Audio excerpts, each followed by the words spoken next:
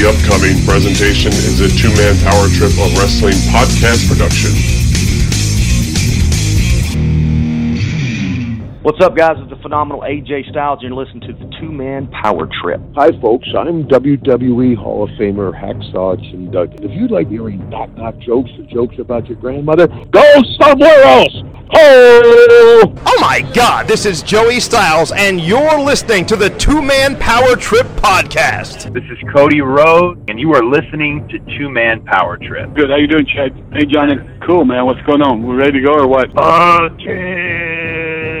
This is a special visitor, the hardcore legend, Mick Foley. It was a very rough feud to go through with Rick. It was a very bitter feud, too. He certainly didn't like me at that time, and I didn't like him, and we were both trying to be at the top. I don't do many wrestling shows anymore, probably because I'm a bit ignorant. You guys probably know 10 times more than I do. Look, Mean Gene, I can't beat me. I'm the greatest of all time. And I would say that. And every kid they knew they could kick the shit out of me. At this point, I'll be at a signing, and little kids will come up to me and throw up the click sign or talk about, oh, your ladder match with Shawn at WrestleMania 10. I go, wait a minute, you weren't even a glimmer in your dad's eye. But yeah, bro, it's really flattering and amazing and humbling. Great talking to you guys. It's been your pleasure. They've worked in and around the wrestling business. They've studied thousands of hours of wrestling, and now they bring to you the greatest legends, Hall of Famers, creative minds, and both current and future stars of pro wrestling. They are Primetime Paz and Chad, the Two-Man Power Trip of Wrestling!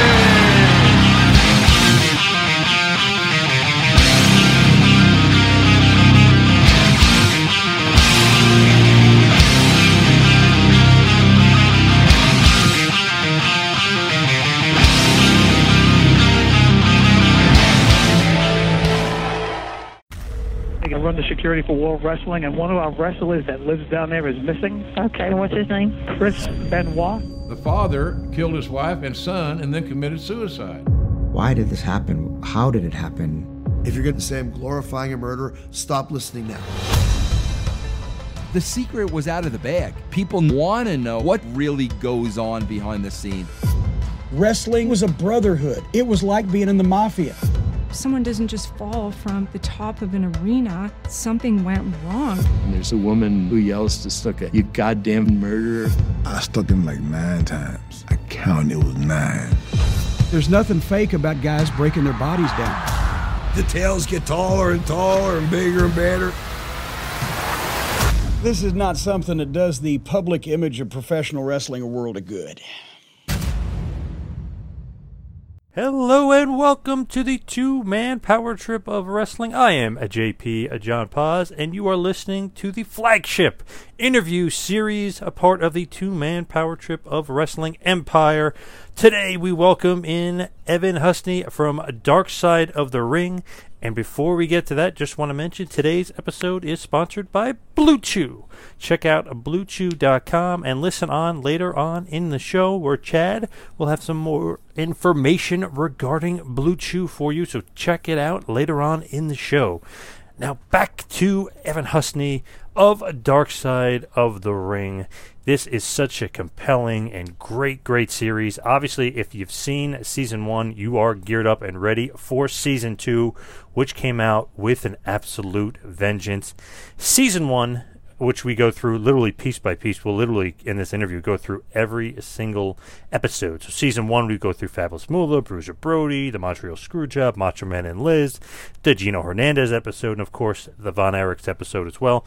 And we'll kind of touch on different things and really get into it. And this is such a great interview for me because it's so interesting to kind of get behind the scenes and really learn all about this series and learn all about Evan and Jason kind of put together here with Dark Side of the Ring and really talk on a lot of this subject and a lot of the important issues and topics in professional wrestling that have kind of been brushed under the rug, or maybe WWE can't talk about it for political reasons or many other reasons where they kind of want to keep their nose clean and stay out of the controversial topics, and it's not really PG to get into some of these stuff, so it's really, really excellent to kind of get into a lot of these topics that haven't really been covered, or they've been covered but not as into detail and haven't been heard of in a while and really haven't been dug into recently, and really, really have a kind of modern spin on it too, which is really, really good. There's so many good things that they put into the series, whether it be the lighting, the reenactments, the actors looking so much like the wrestlers, and just everything, the detail, the interviews, the really investigative work. I mean, they really do an awesome job with this series. It's one of my favorite shows going on TV. There's no doubt about it. I mean, I just love the show, and I obviously love this business. So it's the perfect combination for me, and it definitely is the perfect combination for not only hardcore wrestling fans, but also the casuals as well. I mean, they're really, really getting into the stuff and learning a lot of things that they didn't know. And one thing that I really enjoy about the show is you learn stuff. Even being a hardcore fan like myself, you learn some stuff that you didn't know before. So it's really, really cool. And like I said, Season 2, we do hit on every single episode. Obviously, Part 1 and Part 2 of the Chris Benoit series, we get into that. That is kind of the meat and potatoes. We really focus on that a lot. And then we kind of break it down and get into the New Jack episode, the Owen Hart, Herb Abrams, which is going to be fascinating, the Brawl for All, which is going to be awesome, Jimmy Snuka, Dino Bravo, David Schultz, and the Road Warriors. I mean, so many awesome topics to cover, so much great history there as far as all those names, and also so much controversy as well. I mean, you're dealing with some really, really high-profile deaths, really some controversial let's just say drug and steroid abuse and everything else. I mean, we really tackle a lot of issues on this show, and in this interview there's so many tough topics, really, but they're, the world is ready for it. They needed it, and it's really, really something that is just awesome to kind of focus in on if you really are a true blue wrestling fan, whether hardcore or casual. I guarantee you will love this series, Dark Side of the Ring, and you will love this interview with Evan Husney. Of course, Dark Side of the Ring is available on Viceland, and if you're up in Canada, it is available on Crave. So the Two-Man Power Trip and the Empire have so much else going on as well. We've got Dutch Mantel over on MLW. We've got now Rick Bassman talking tough over on Podcast One. We've got Shane Douglas, the franchise, on Russo's The Brand, and of course our home base, the flagship, and we also have Dr. Tom's Taking You to School. We've got so much going on in the Two-Man Power Trip. You gotta just love what's going on, and we got some other stuff coming down, including a new show, which will be debuting very, very soon. We'll have more on that in the weeks to come for sure. So right now, let's just take you off, do a little TMPT house cleaning, do a little TMPT business, and then we'll head on off to Epic.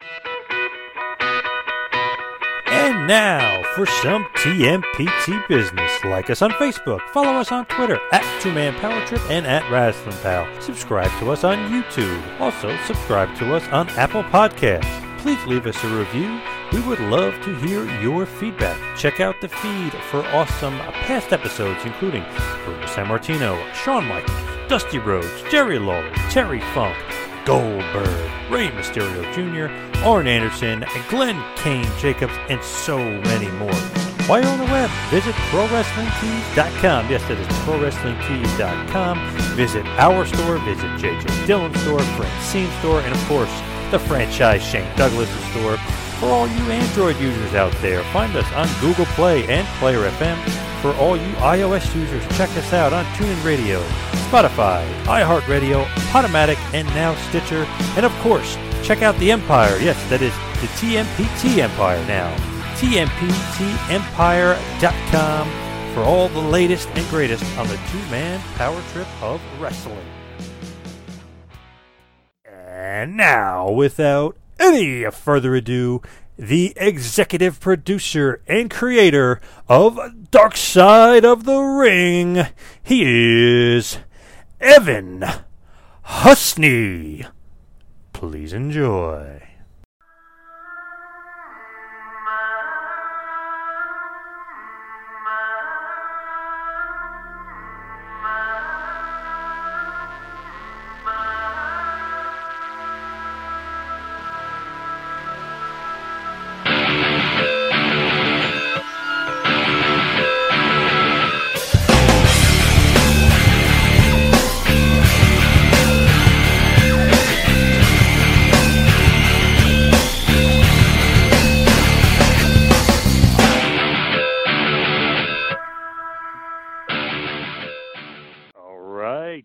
on the line right now. He's the executive producer and creator of Dark Side of the Ring on Viceland. Season 2 is out right now. He's, of course, Evan Husney. Evan, welcome to the two-man power trip of wrestling. Hey, man. Thanks for having me. Now, I mean, your show is critically acclaimed. There's so much going on right now, and, of course, the recent debut, the Chris Benoit, the quote-unquote Benoit, Part 1 and Part 2 episodes being out there. What's kind of been the overall vibe that you've been getting? Mostly positive reviews, I'm sure. Yeah, the response has been pretty outstanding, really kind of overwhelming. It seems that it really moved a lot of people. I saw a lot of, very emotional reactions to the episode. And also while it was airing, on Twitter, I saw a lot of reactions of people, finding out a lot of information about the story for the first time and gaining maybe a new perspective on some things. And, that's always what you can hope as when you're making documentaries. So it's been pretty great. It is unbelievable. I highly, highly recommend anybody out there either catch it on Viceland, Crave if you're up there in Canada, or of course YouTube. You guys have released it on there as well. I would highly, highly recommend it. Great stuff. And you're right. You kind of don't expect it, but it is very, very emotional, especially not only when you talk about the death of Nancy and Daniel, but also when they interview, or you guys interview David as well, right? Yes, those were all, the whole experience Jason Eisner and I had, and Jason's the co-creator and director of the series. When Jason and I were doing all these interviews for this episode, there were so many just, incredibly emotional moments as, everyone from the story just really, trusted us and opened up to us and shared their story. And, we just were always so admire their bravery in doing that, and the whole experience was just very intense. But also at the same time, it also felt very cathartic on the same end too, and also it almost felt like being almost in a therapy session, and because with some of the people, David included, it was kind of one of the first times that he had really opened up about this story. And so I think for him, it was therapeutic in that way to be able to get this off his chest, something he's been carrying around for a long time.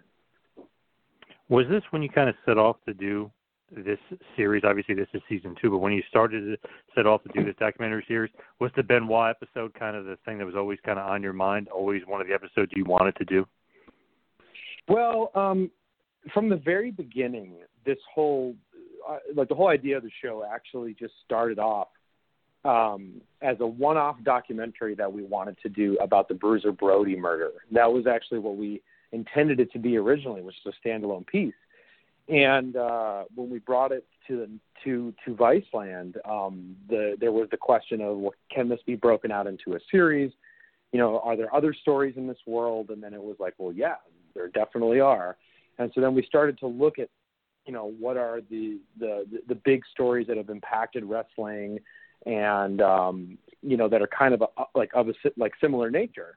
And the Chris Benoit story is obviously probably one of the most infamous stories, and the one that's garnered the most attention outside of wrestling.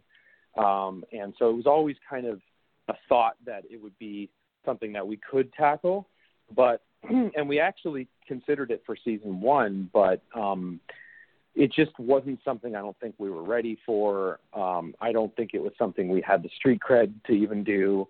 And so it was kind of an idea, but it was something we really didn't approach or really take on until I met Chavo Guerrero Jr. while we were making season 1, is when it first started. So did you think that this was like a very, very difficult topic to cover? Did you almost not want to cover it at first because there was so much intricacies to it? It's, obviously, it's pretty dark. Yeah. I mean, I obviously, like, growing up as a wrestling fan, and I remember when the news broke in 2007, and just, along with many other wrestling fans, just totally aghast at the news, and just, it was almost incomprehensible.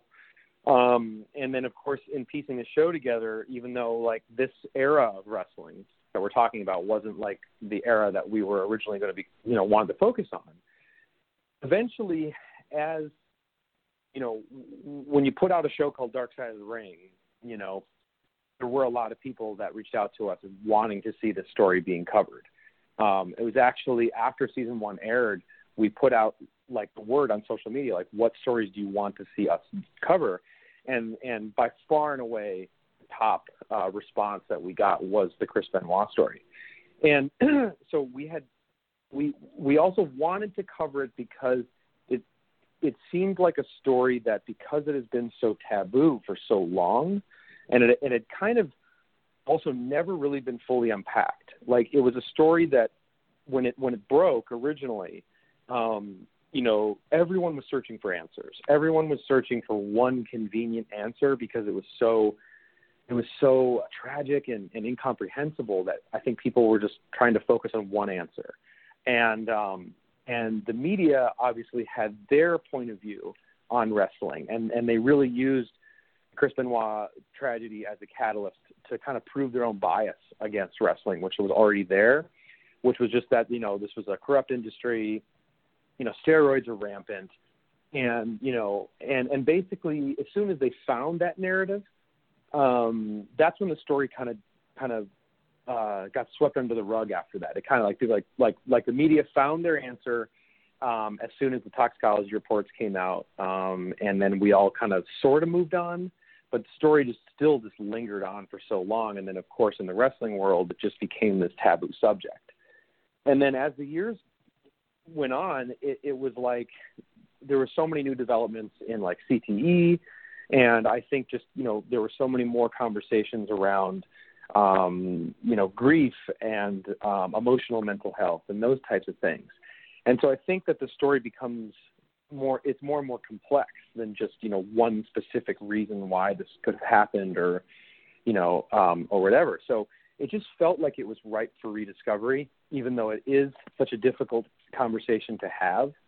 And so we kind of figured that if we're going to do the story, it has to be told, from the perspective of people that were deeply affected by this, like some of the closer people in the inner circle of the Benoit family. And so that was kind of the only way I think we could do it. Like, we didn't want to do a documentary where there's, expert opinions and those types of things. And that really started when we met Chavo Guerrero Jr. While we were making season 1. And Chavo just, is such an amazing guy. He's like one of the nicest guys. He's amazing, and he became a fan of our series. But at the same time, he wanted to see this story being covered. He felt like it was a story that needs to be told as well. And so it was kind of this process from when we were working on season 1, like all the way through to when the series finally made it on the air. Me and Chavo and Jason just were talking all the time about the story, and we were researching it the whole time. And so by the time season 2 came along as a possibility, we were probably 4 or 5 months into researching this and kind of building a relationship with Chavo along the way. And so then once we were able to start working on it, Chavo just made all the necessary introductions that we wouldn't have been able to really, I don't know if we would have been able to gain that level of access without him.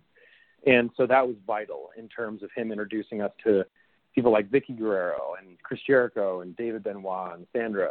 And then it was just kind of this process of meeting each person, and leading with our hearts and leading with our, kind of what we want, how we wanted to tell the story and give them the platform to just tell their story. And then, lo and behold, we hit the road and shot the interviews and somehow we're here today. It is very, very well done. Obviously, you got to have the WWF at that point, the WWF guy at that point. So Jim Ross is obviously on there as well. And it's basically, like you said, it's basically very close friends. Dean Malenko, Dean's wife, is on there. You mentioned Vicky, obviously Chris Jericho, David. So did David kind of have a lot of say in who was going to be interviewed for the series as well? Well, the process with David was, obviously, David, we just felt was a huge part of the story, mostly because you haven't, what's his experience with this story, because you never heard his side of the story. And he was someone that just felt like a new perspective on it. And we reached out to David with the help of Chavo, and David was very apprehensive at first, and reasonably so. And he wanted to meet us and kind of, check us out, which I totally don't fault him for. It's exactly what I would do if I were in his shoes. And so he came out to Toronto, where our production is based, and we just hung out for like a weekend with him, and we just just talked about the project, talked a lot about the people that we wanted to interview, and yeah, it just seemed like he was comfortable with the approach. He wanted it to be subjects that we're close with his dad, and we're close with Nancy, and we just were very transparent with him about what we wanted to do, and every step of the way he was on board, and then when it came time to do his interview, it was very difficult, obviously during it, because it's very emotional, but at the same time, when the interview was over, he just, I don't know, he kind of because I'd spent time with him before that, right after that, he kind of seemed like he had dropped, like a big weight off of his shoulders. Like it had been something that had weighed him down, and he felt different after that. And so that was really cool to see, to have him kind of, get this off his chest. It's so interesting that he was kind of blackballed from wrestling for whatever weird reason, because he has nothing to do with it, but because of his name. And obviously, he's very striking resemblance to his dad, too. Kind of was blackballed for the business. But what he says about Jericho and Chavo at the end, I mean, that is just, I'm not going to kind of give it away, but just that is just very, very strong and very powerful that, those two guys, you know what I mean? It's just, it was so interesting to me to see, he was basically blackballed from wrestling for no reason. Well, yeah, and one thing I wanted to add, too, which was really kind of blew our minds as well, is there was one point when David was here in Toronto with us, and he was just talking about kind of all the nasty things people say to him on a daily basis on social media, and I couldn't believe it, and he showed me what he was talking about, and it was really how does he deal? I couldn't believe it. I was so upset by that and felt so bad, and it was just more reason to get his story out there so people can see this perspective, Oh my God, yeah. That is very emotional, as well. If you just think about it, it's man, he didn't do anything wrong, and he's basically painted out as this villain, and by these people on social media, like you mentioned, just random strangers that don't know him in the story. He has nothing to do with any of that. He was a kid, you know what I mean? So that is very sad, and he really, if he wants to be a professional wrestler, he should be trained. Somebody should be out there training him. You know what I mean? I mean, he should be out there. Yeah, and yeah, totally. I mean, David should be able to, pursue whatever passion he wants to pursue. I mean, it's definitely, I think just given the climate that this story has existed in, because of the way that this story is perceived, and it definitely is going to have its challenges for him, in terms of that, for sure. But I think he should pursue whatever he's passionate about.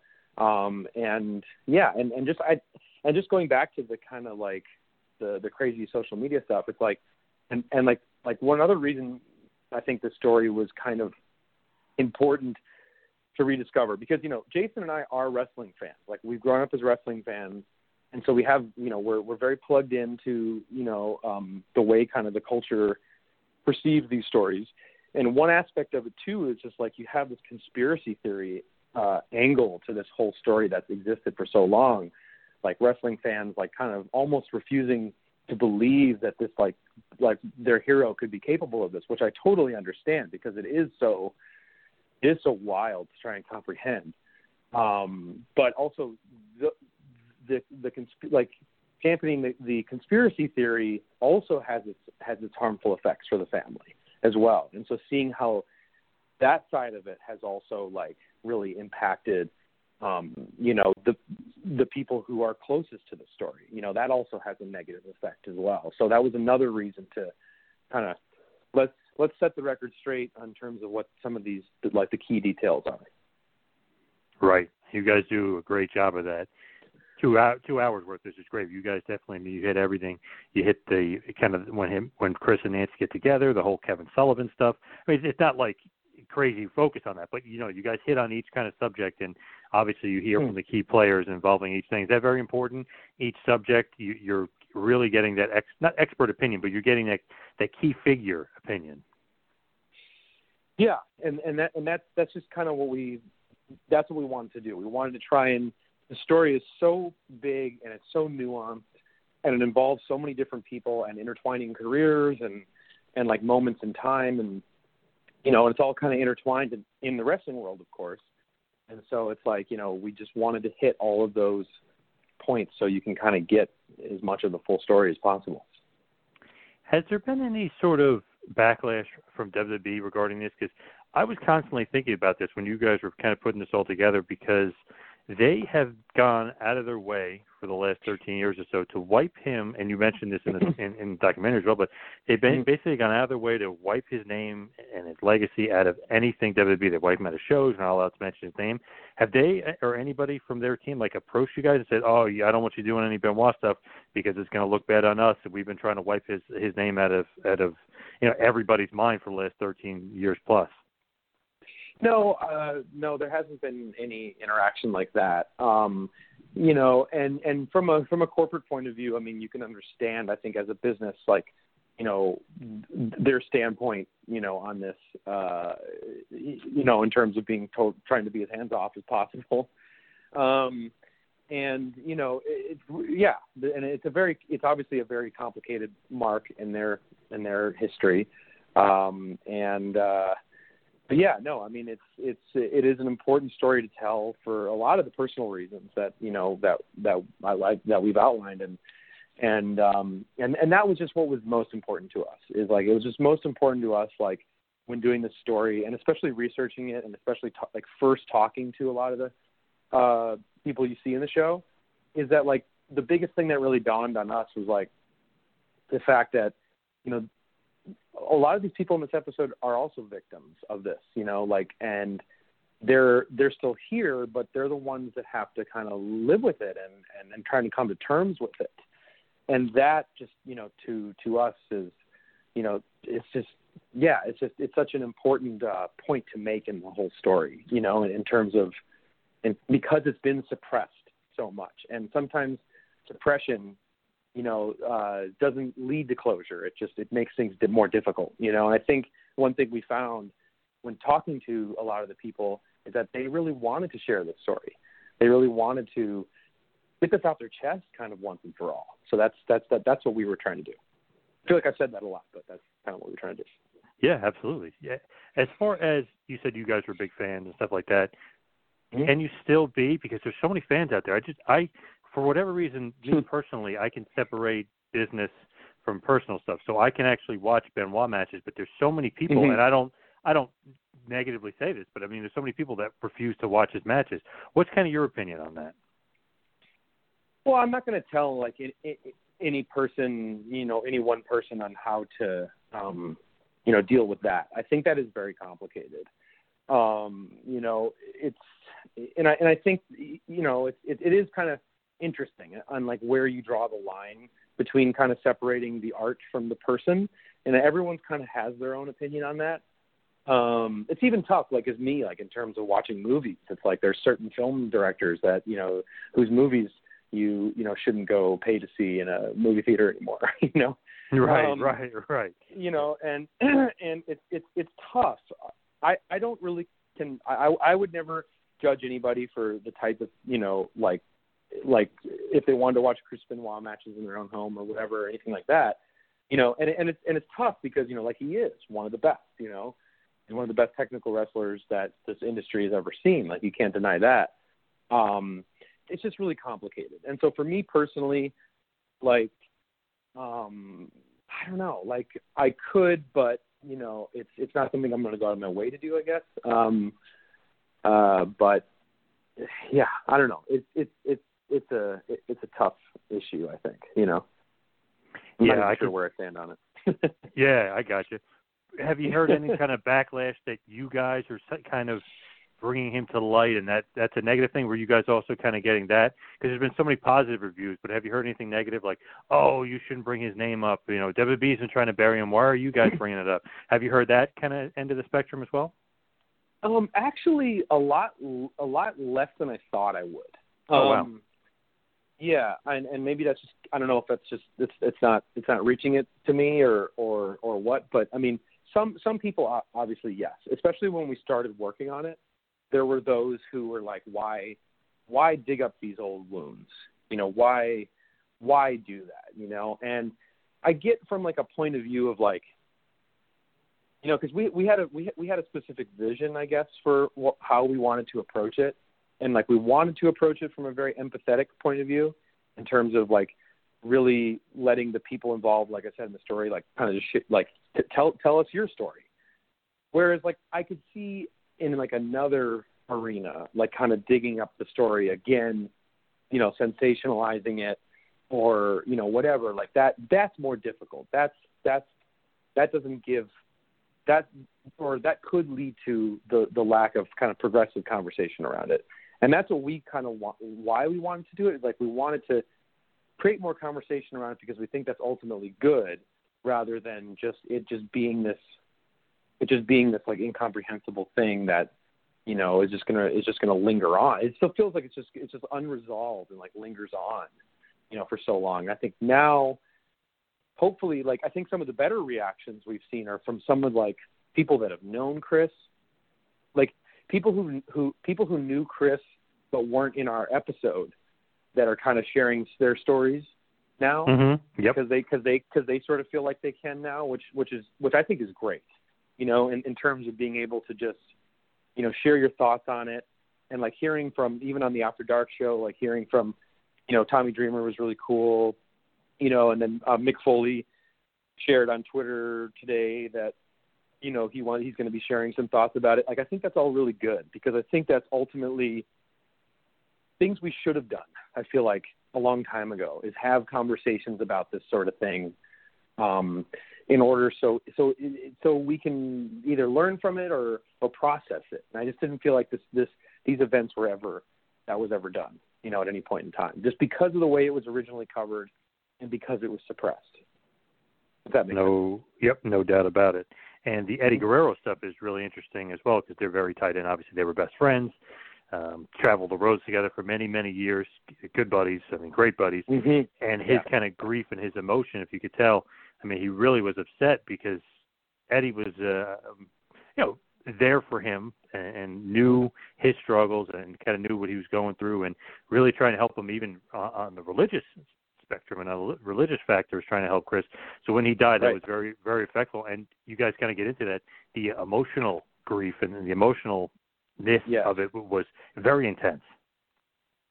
Yeah, I mean, that sort of seemed like a missing piece of the puzzle in terms of the coverage of this story in a mainstream way. And that was something that, when Jason and I were researching it, we knew that was something that like people have talked about before. But I think it even hit harder when we were doing the interviews. And just like, especially with Vicky, like hearing her side of the story in that regard, when Eddie passed and how deeply it affected Chris, and knowing how close really, Vicky was with Nancy and all the conversations they shared over Chris's grief over that.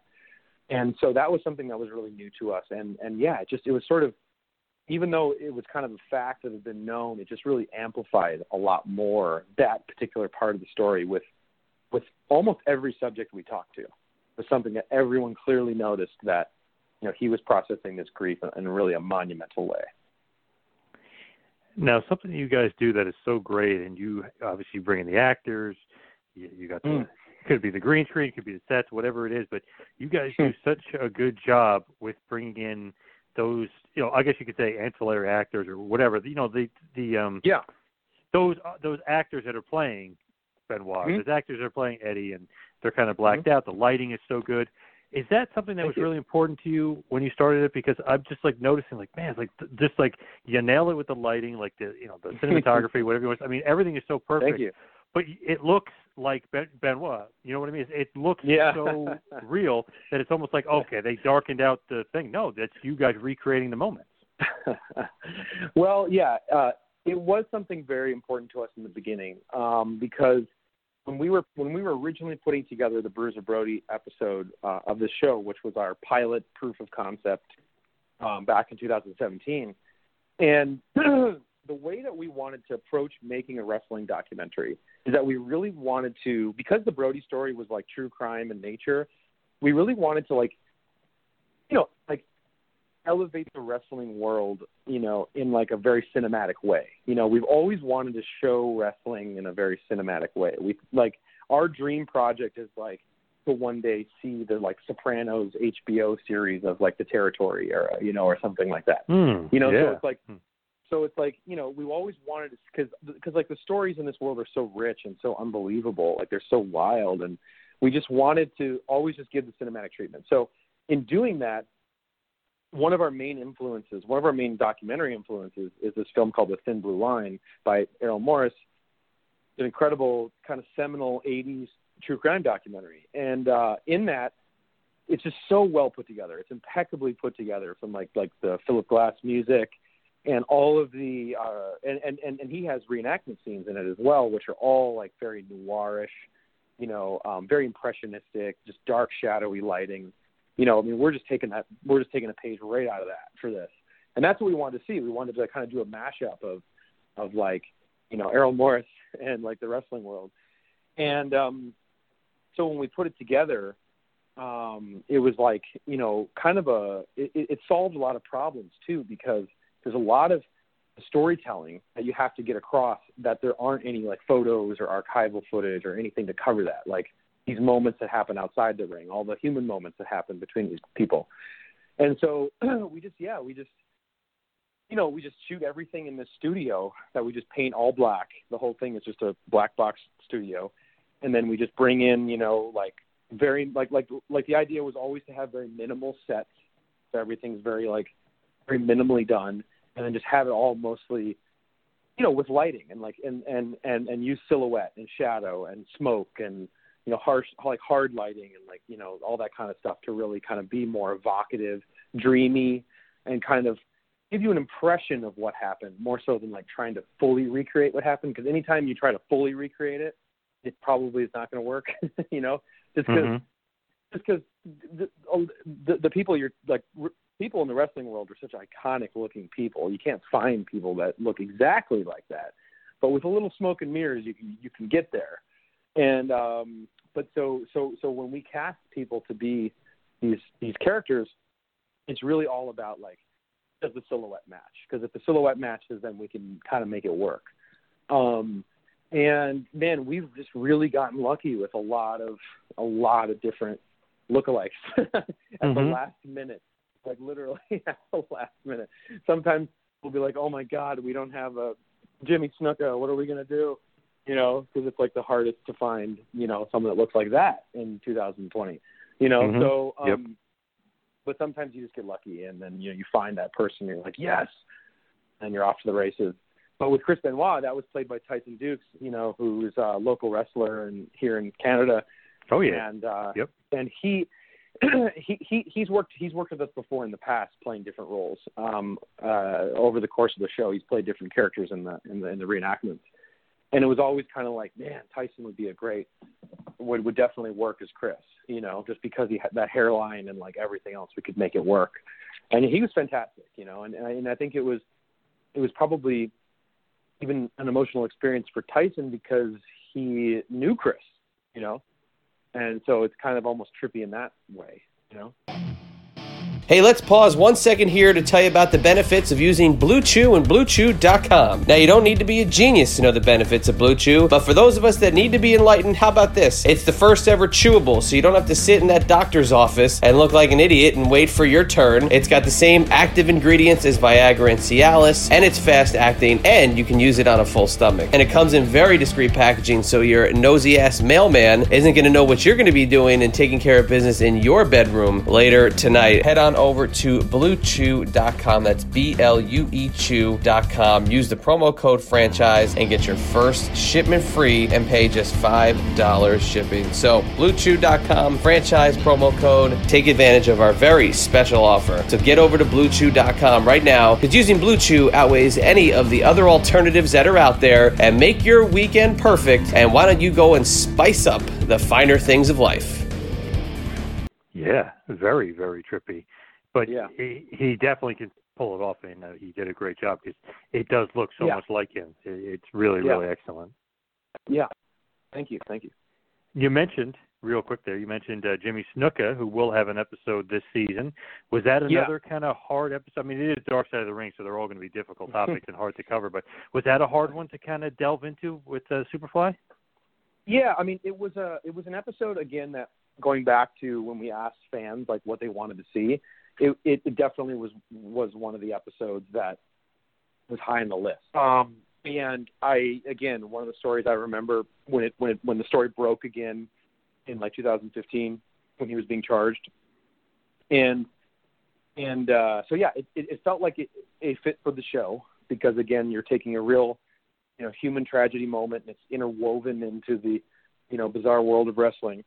And this one was one of the, I will admit, was one of the harder, more challenging episodes to actually construct, because it's a lot of information. There's a lot of twists and turns in that story over the course of 30 years. And so for us, it was like trying to weave that into an hour of television was very tricky. But I think don't quote me on this, but I think there might be the most number of interviews in one episode. I think is in that episode. That or possibly the Benoit episode, or they're tied. It just has a lot of different voices, and you're trying to reconstruct a lot of things that happened, 30 plus years ago, and a lot of it's hearsay, and you're trying to figure out what really happened, and it was a challenging picture to try and piece back together. That is a tough one. You're right. There's so many twists and turns and ups and downs with like the not guilty, you know what I mean? And then towards the end of his life, kind of them saying he was guilty. I mean, it was a lot of intrigue and mystery to that. But if you look at it, I mean, he was a top wrestler for many, many years after that. I mean, he was a huge wrestler for many years after that. So I'm very, very interested to kind of see, what direction you guys kind of go with that, and kind of, where it heads. Is that something you guys don't even know? Sometimes you're like, oh, we think it's going one way, and all of a sudden, whoop, we're weaving left, while you thought originally you might be going right? Well, I mean, there's, Well, let me see. I also don't want to spoil it, but there was, I think I can do it without it. But there was a lot of reporting done on that case. Obviously, expert journalists dug into that story for many, many years, and found a lot of information that was not available back when it originally happened. And of course, we're talking about, the death of his girlfriend, Nancy Argentino, and whether or not he is responsible for that. So there was a lot of information that came to light, 30 years after the fact. And so digging into all that, but I will say that when we started to do the episode and interview certain people, there were just even more kind of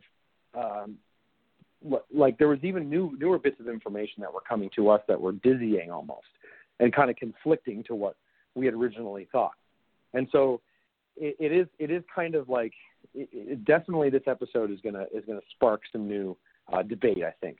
And kind of re-examining this and trying to figure out what happened, because you're relying because you're definitely relying on, you're definitely relying on information from somebody, who's no longer here, mainly Jimmy, and then also memories of others, from back in 1983. And so, like, how reliable is that, So, yeah, it's definitely going to be an interesting watch for sure. Kind of reminds me a little bit of the Fabulous Moolah episode, because after that, I remember reading social media, it was like 50-50, people saying, no, that's not true, or maybe saying like, oh, that's the way it was in those days, but she wasn't, prostituting the girls out and this and that, and she was kind of acting like a manager, and then the other people saying, no, she was prostituting them out.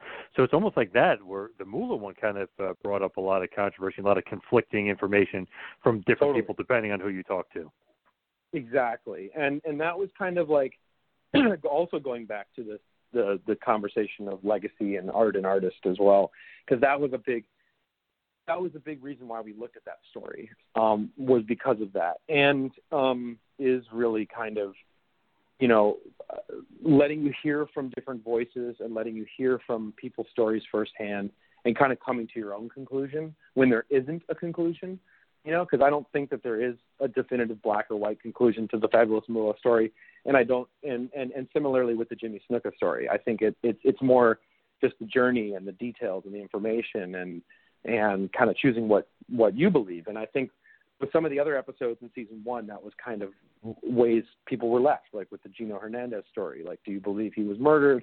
Do you believe that it was an accidental overdose? And those types of things. And that's what makes these stories so fascinating as wrestling fans, because they're almost, or there probably are more interesting, unfortunately more interesting and more captivating sometimes than what happens in the ring, Yeah, for sure. I love that you covered Gino in the first season, because I'm sure a lot of people, a lot of wrestling fans even, may not be as familiar with him, but huge legend, obviously huge and world class. But that was pretty cool. Were you guys very familiar with him? Is that kind of why, like, oh, Gino Hernandez was one of the guys with so much potential, we got to cover him? Well, I will be honest with you. I did not. The first time I ever heard about Gino Hernandez, because I'm, more of like the late '80s, early '90s generation. Well, more so the early '90s generation, and then through to the Attitude Era. It's like more like when I was growing up. Mm-hmm. But right around the time Bruce Pritchard was doing his podcast, and it was kind of a big thing at the time. Like when he first launched it, he did an episode about, about his early days in Houston wrestling, which was the coolest episode I think that he's done. And it just went into his time, like growing up and going through the doors of Houston wrestling. And then he just touched on this like Gino Hernandez story. And it was just like, my ears perked up, because I was like, what? Like this, there was like this whole thing about, like his door wasn't locked or unlocked. Did someone come in there? Was someone forced him to overdose?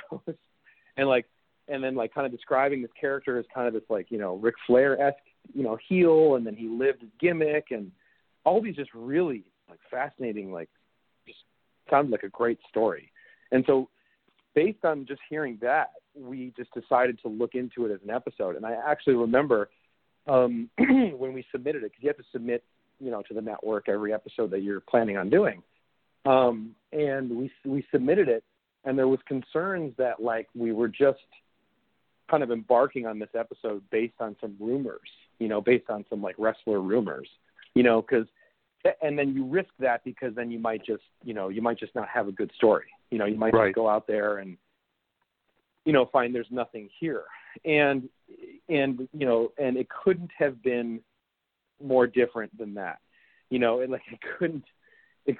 was such a windy road and rabbit hole that we walked into with that story, because it was really like, we kind of went into it researching it, talking to some people that knew him, and then all of a sudden we finally got a hold of his family, and his family, mainly his mother, who we were shocked to find she was still alive.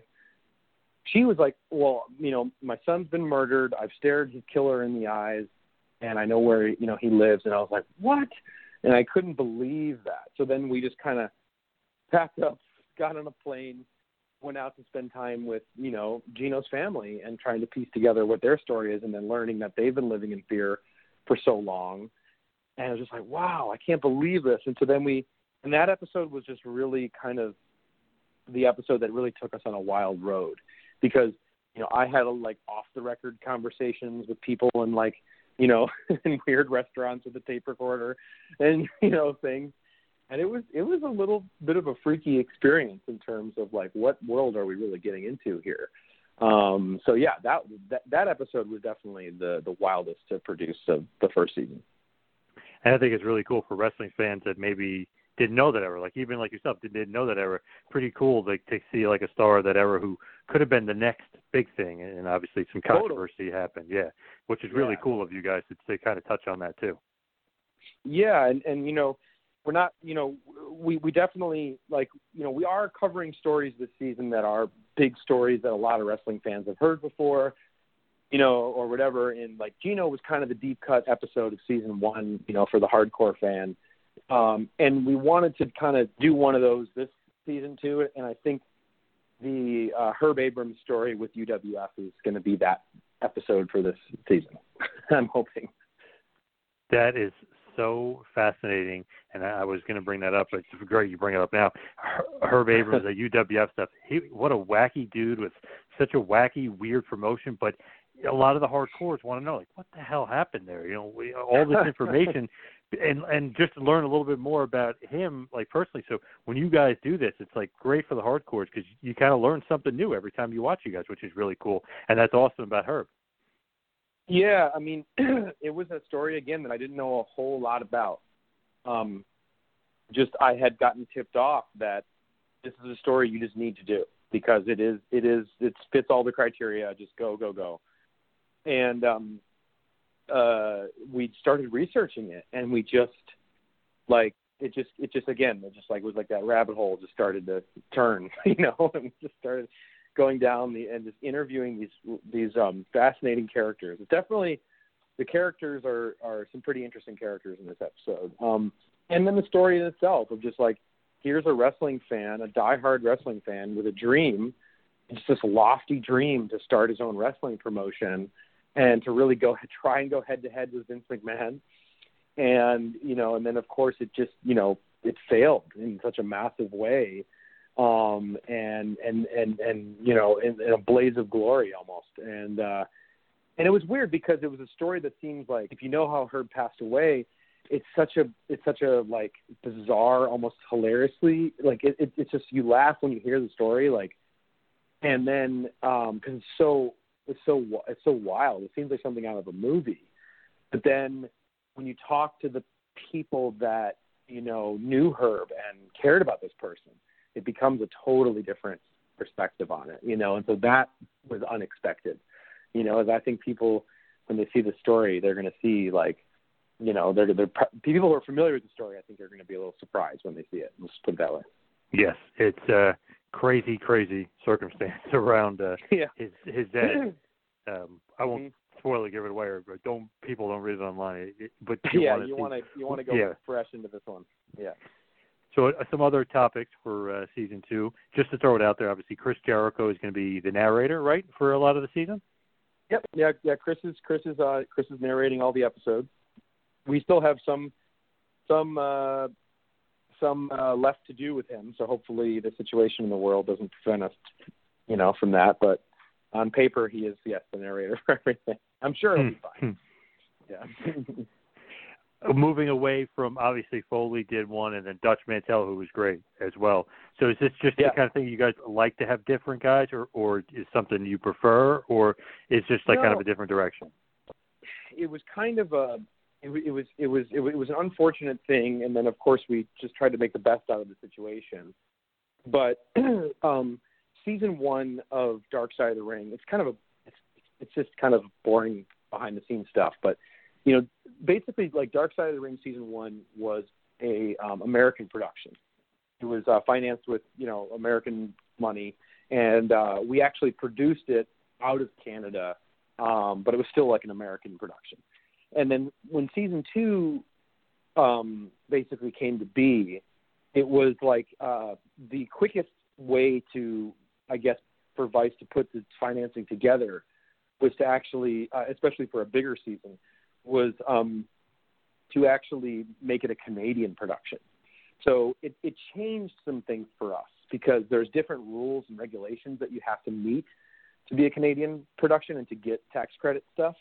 And one of the major requirements, unfortunately, is that you have to have a Canadian narrator. So we had to. Okay. Yeah, so we had to we had to recast that role, which was really hard because we is and Chris is amazing and he's so awesome to work with and he sounds great and he's been a blast to work with, but Dutch was like the first person we ever reached out to for Dark Side of the Ring, and way back in the when we did the pilot for Bruiser Brody, and we loved his voice and he it was just like a thing that unfortunately just business stuff just kind of emerged and it was just it wasn't like our choice, I guess. I'll just put it that way. But you can make it into a positive when you're put in that situation. And of course, like when you need to find a Canadian wrestler, Chris Jericho is definitely high if not on top of that list. Yeah, why not the GOAT, right? Why not? Yeah, yeah.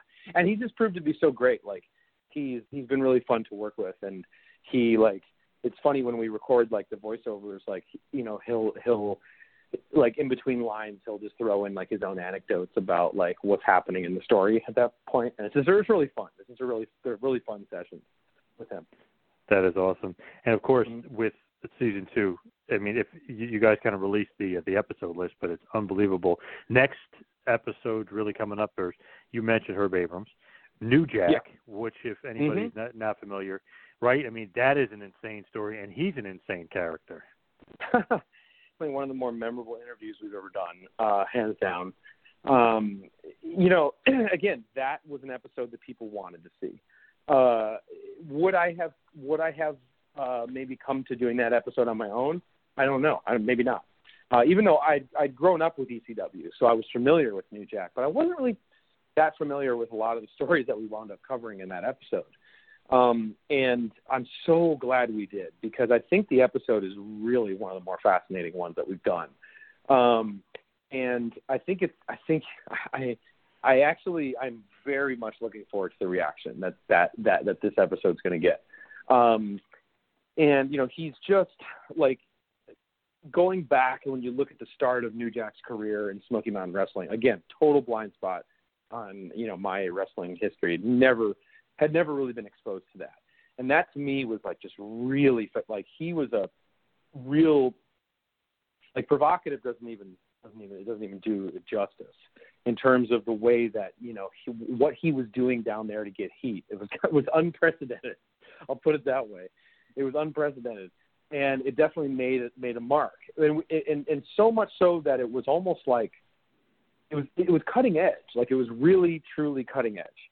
And then of course he goes into ECW where he just keeps escalating, and then this episode just kind of looks at the trajectory of New Jack and the escalation of New Jack as kind of what I believe as like his kind of the character of New Jack begins to kind of take over and it becomes something completely different.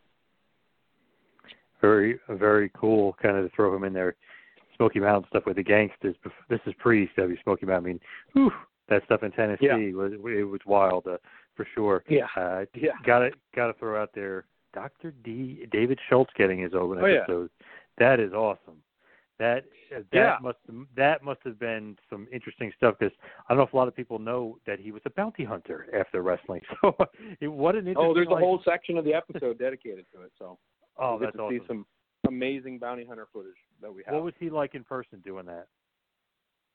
Dr. D is one of the coolest dudes we've interviewed. Seriously, Dr. D. How it came to be was I got contacted by two separate people right after season 1 aired. I got contacted by two separate people who told me, Dr. D. David Schultz is ready to tell his story now.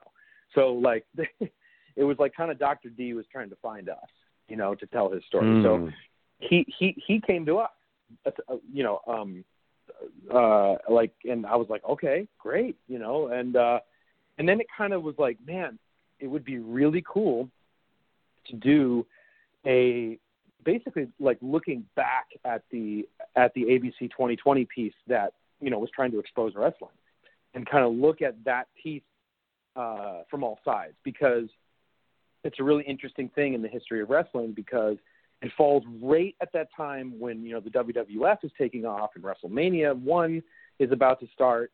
And, you know, here comes, you know, this news crew that's really trying to, you know, prove to its audience that wrestling is a con job, basically, that you're getting duped and you're putting your money in, and it's what, you know, you're getting scammed, essentially. And so it's just a fascinating time in wrestling history, because just a few years later, I mean, it would just become more of an entertainment show. And of course, then eventually, you know, Vince McMahon would testify to a Senate that, you know, this was all a work, you know, because, you know, to get around athletic commissions and stuff. So there's a really interesting changing tide in wrestling at that time, when it was going from being ultra protected into more of the entertainment realm. And at the same time, we really wanted to get Dr. D to tell his story, and then we really wanted to get John Stossel to tell his side of the story, which we did, which is really exciting. So it just kind of chronicles that infamous slap from the ABC 2020 report that everyone remembers. Hell yeah, that was great. Slap heard around the world, and exactly. Definitely going to be interested to see like the blackballed aspect of it and what happened to Dr. D after that. Because that is I was just going to say it. Totally, and it's kind of interesting because the story kind of examines, like, you know, nobody was more protective of the business than David Schultz. I mean, I would argue, you know, that he's one of his greatest protectors, because he was always, you know, kicking cops out of the locker room and kicking managers out of the locker room. You know, he was a soldier of kayfabe, and you know, to take somebody who took it that seriously and who lived by that code, and then to have him be ultimately the person that would take the biggest fall for it, is just kind of what makes the story so dramatic. And that was one of the aspects that we really wanted to look at for the episode. The Dino Bravo episode is going to be very, very interesting, as well as I kind of just keep going through season 2. But that one is so fascinating because of his extracurricular kind of activities away from wrestling. Is kind of almost as interesting as his wrestling career. Well, yeah, so the Dino Bravo episode was one that we actually started working on for season 1. We were supposed to do more for season 1 than we wound up actually doing. And so we had actually filmed a good portion of that episode back when we did season 1. And so this time around we were able to finish it, thankfully, and add some more interviews to it and more perspectives to it. And that's a really hard story to tell because, you know, that case, you know, for those who don't know, you know, Dino Bravo being, you know, a big name wrestler, and after his career, he basically, in order to subsidize his lifestyle, he gets involved in, you know, some organized crime sort of stuff, and then he, unfortunately, his family comes home and finds him shot to death in their living room. And the case goes completely cold, and the case is still open, actually, technically. So for us, there was no way to get any cooperation from any local authorities or any documentation or paperwork or anything. So we're basically having to work with just interviews from, you know, the people that knew him, you know, to kind of tell their story and to tell what they saw. And it is a very interesting, you know, it's a very interesting story because it weaves in professional wrestling and organized crime and that whole underworld. And it's a very interesting story, but also at the same time, one that's also very difficult to kind of get to the bottom of, you know, because it is still so shrouded in so much mystery, you know, but at the same time, so fascinating. Man, if you just keep reading the episodes, it's like more fascinating. The Road Warriors will have an episode, which is awesome. And I saw you guys posting stuff of the reenactments. first of all, it looks exactly like Hawk and Animal coming down the stage, but the lighting is awesome with the up lighting too. I mean, just awesome stuff. It looks like for the Road Warriors episode. Oh yeah, I mean, that's kind of like a very personal one for Jason and I. We both grew up as huge Road Warriors fans as kids. It was just that was just to us like the coolest aesthetic ever, is the Road Warriors. And so for us, it was like really kind of living out a dream to make that episode. And it's also personal to me too, because I'm from Minneapolis, Minnesota. And so I'm from a very close nearby suburb to where a lot of those guys grew up. And so for me, it was a cool experience because it was the first time in the show where we actually flew all of the subjects to one place. So we actually brought everybody back to Minnesota. And we just did kind of the interviews and just it's really kind of like a Minnesota story. So for me, it was just really cool, to have that kind of personal edge to it. And going back to some of the places I remember and growing up and everything. And so it's kind of a hometown story for me.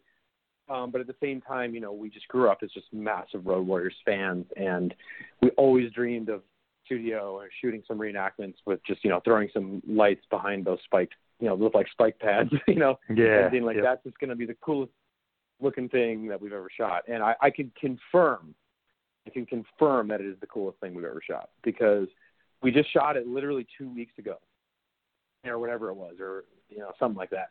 And we just have been going through the footage now, and it's just like it's my favorite stuff I think we've ever shot in the reenactment realm, for sure. It's so cool. Definitely looking forward to that. Of course, I have to mention the Owen Hart episode, which may end up being more emotional than the Benoit episode, I would think. I mean, that talk about tough topics. Whew. Guy dies in the middle of the ring from like one of the most horrific accidents ever, and then they continue the show. And it's a family. I mean, just all that kind of stuff. I mean, it's a heartbreaking story. Yeah. Yeah. Was that a hard one to do? Because it seems like it'd be almost impossible to kind of cover that.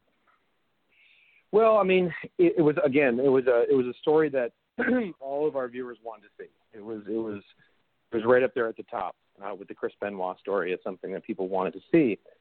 And at first, it was kind of hard to wrap my head around how we would do that story.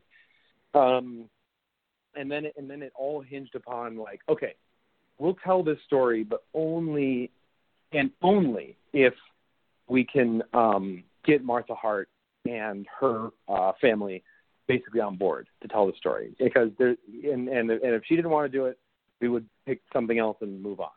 That was the only way that the story could be told. And it was right around the time last year during the 20th anniversary of the tragedy in Kemper Arena, when people started, doing 20th anniversary podcasts and articles and things.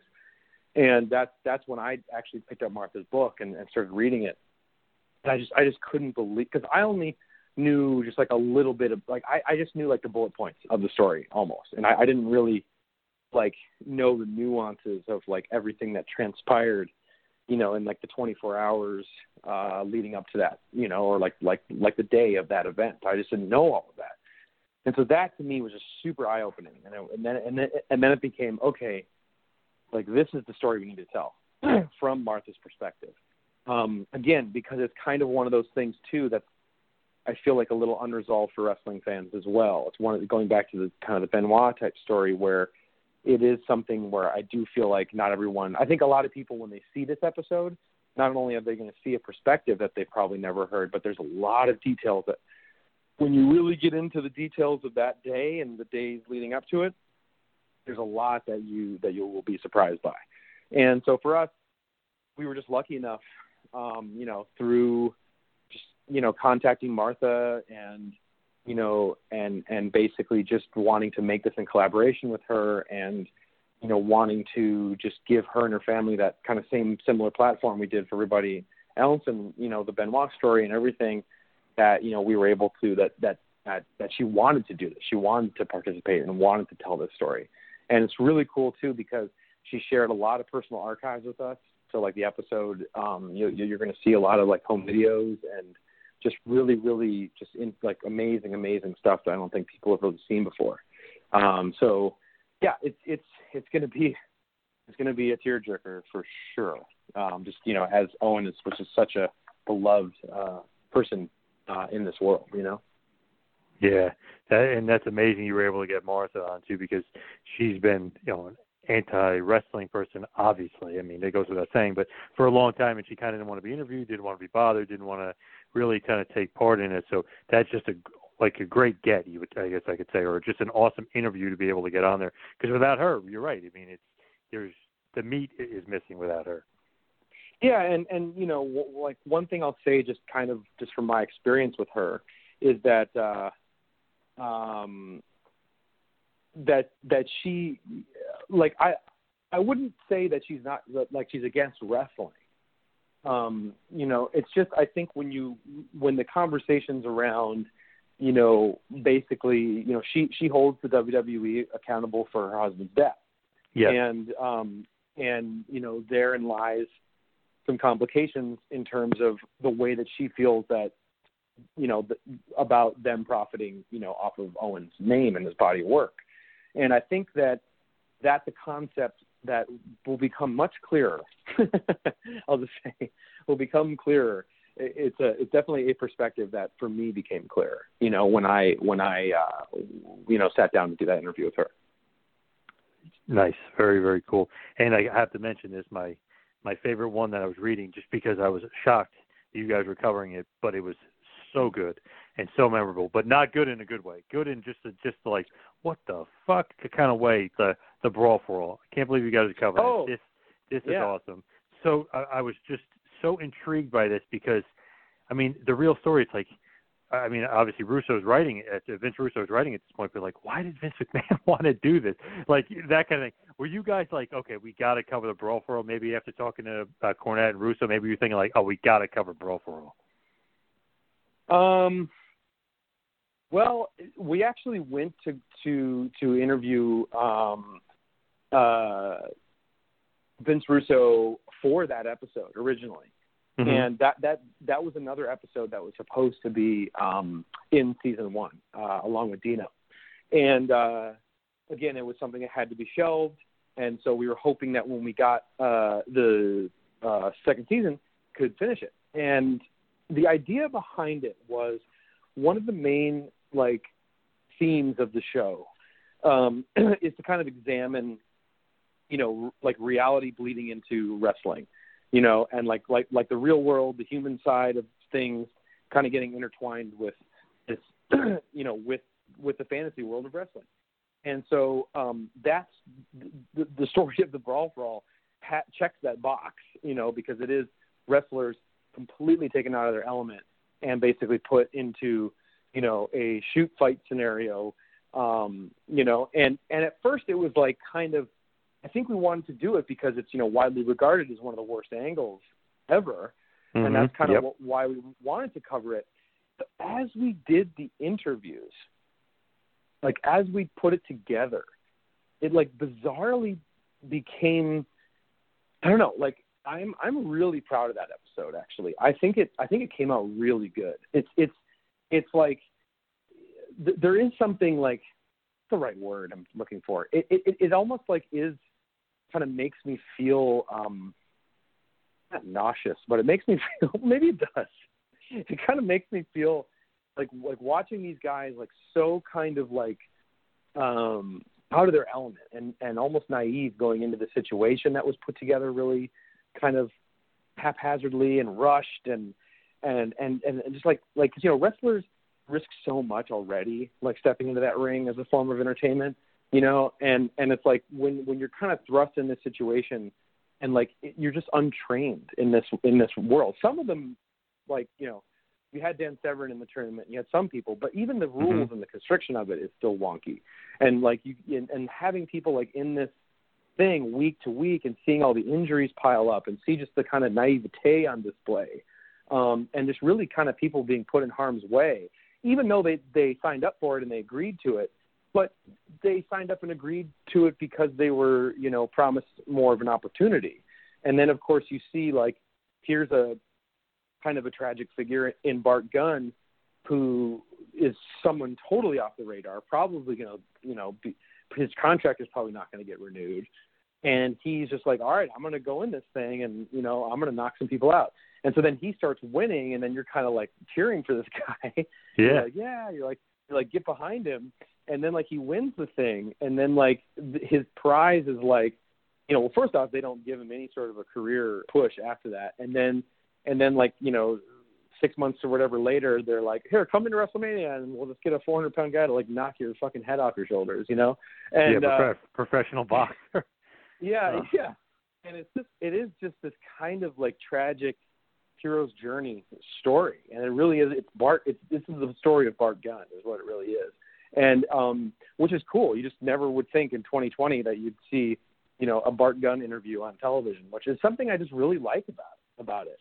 And I think it's also kind of an episode for hardcore fans at the same time, like, because it is kind of bizarre. Like, there's so many times where I've watched it back and I'm just like, this is so weird that there's going to be like an hour of television about the Brawl for All, but I kind of like it, That's why it stuck out to me so much. I'm like, an hour of Brawl for All, like, this is going to be awesome. I love this.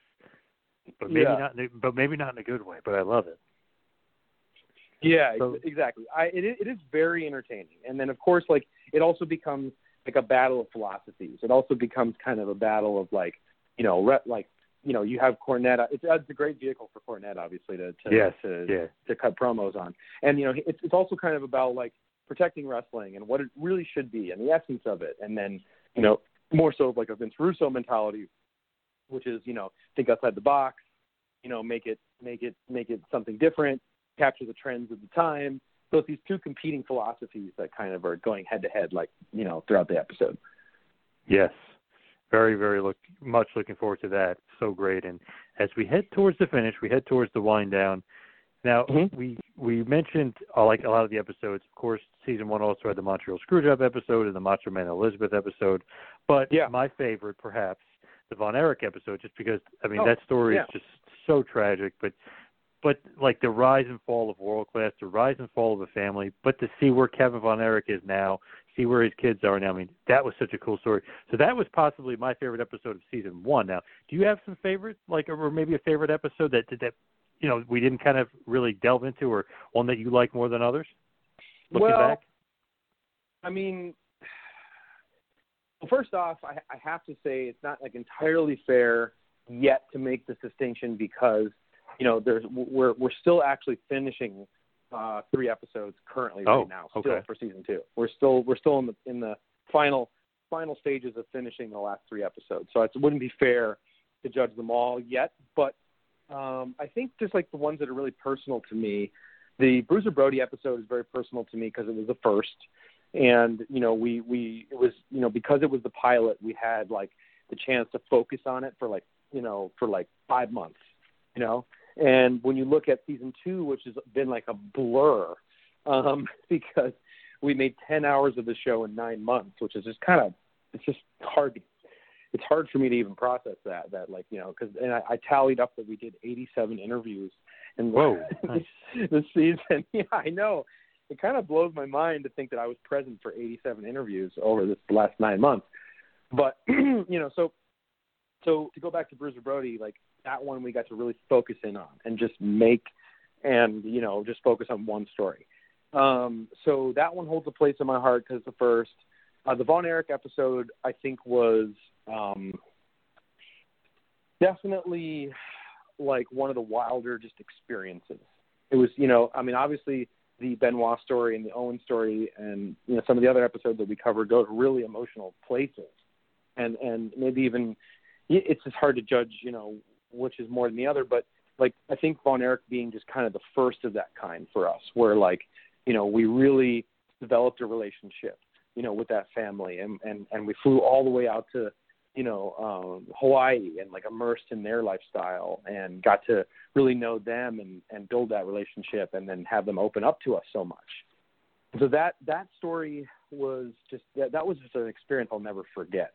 That was just a wild experience. And then as far as season 2, like, I think I have to say the Benoit, like, just like that episode because it's the most epic thing. that we've put together being like a feature-length episode, and just, feeling so grateful for the access that we got, and, and being able to, really get pretty deep into the subject matter and to be able to cover it, and just the whole experience of, being just, being present for those interviews, and just how emotional it was for all of us, to kind of go through that all together with everybody, and, and spending time with everybody in that episode outside of just filming, and having it be something more than that. That was an experience. It's just like, so those are kind of the three that are like,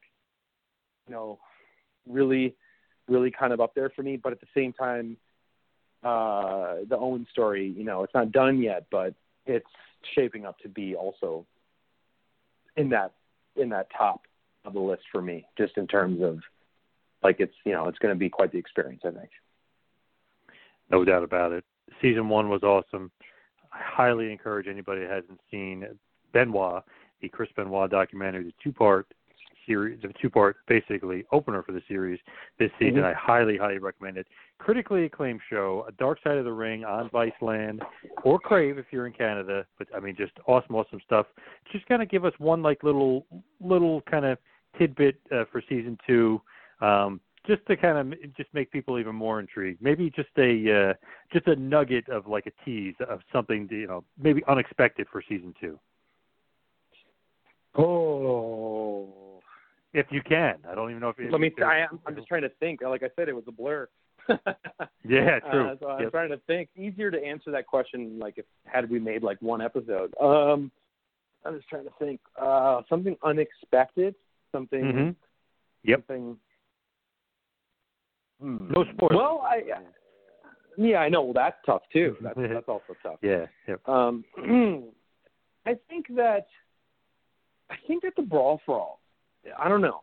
I think the Brawl for All as an episode, like, because that's the episode that I just feel like I've gotten so much like, over, like a lot of people just message, like people have emailed me and messaged me like, how the hell did you get an hour out of that? And blah, blah, blah, blah, and it's just like, I think that's going to be, I think people are going to really dig that. And I think that'll be, I think that's unexpected, because the episode for us to do is unexpected, but I think people, like, after they see it, it's gonna feel, they're gonna be surprised by it. So maybe that's my answer. Outside of some of the other stuff that we've talked about, but I will say that there are little nuggets of information and little, things that are gonna, come to light. Let's just say in a few of these episodes that you'll see, that I think are going to be things that people will be talking about for sure. And I don't want to spoil any of those, but there are a couple of those. Nice. And just remember, folks, season 2, just think about this. If you're a hardcore fan or a casual fan, just think about this in your mind. You're a wrestling fan. Chris Benoit, New Jack, Owen Hart, Herb Abrams, Brawl for All, Jimmy Snuka, Dino Bravo, David Schultz, and the freaking Road Warriors. I mean, you can't get better than that for season 2. But Evan, please give us, all your plugs, all social media plugs, where everybody can kind of find you and find out about all the projects you're working on. What's that? Sorry? Your social media. Please give me, all the projects and stuff or anything else that you're working on. I got to be better at self-promoting. Yeah. Yeah, there you go. Come on. Yeah, so you can follow me on Instagram or Twitter at Evan Husney, my name. And you can also follow the show at Dark Side of Ring on Twitter and at Dark Side of the Ring on Instagram. And, yeah, just stay tuned. I mean, we're always posting stuff, posting clips and trailers and, awesome photos. We've just amassed like so many cool photos from everybody doing all, 87 of these interviews. So, yeah, just like give us a follow and tell us what you think of the show. And I think I think that's about it. I don't know. Awesome stuff, of course, from Dark Side of the Ring. Check it out, like I said, on Viceland or Crave in Canada, but that is Dark Side of the Ring, and I implore you right now to check out the Chris Benoit episode. Evan, thank you so much for all the time. I appreciate it, and I will continue to enjoy A Dark Side of the Ring, and here's to a season 3, hopefully. Oh, I can't even begin to think about that, but, got to finish season 2 first. It's not done yet. Yes. All right. Thanks so much, man. I appreciate you and your time. Thanks. Thanks for listening to the two-man power trip of wrestling. What the world is downloading.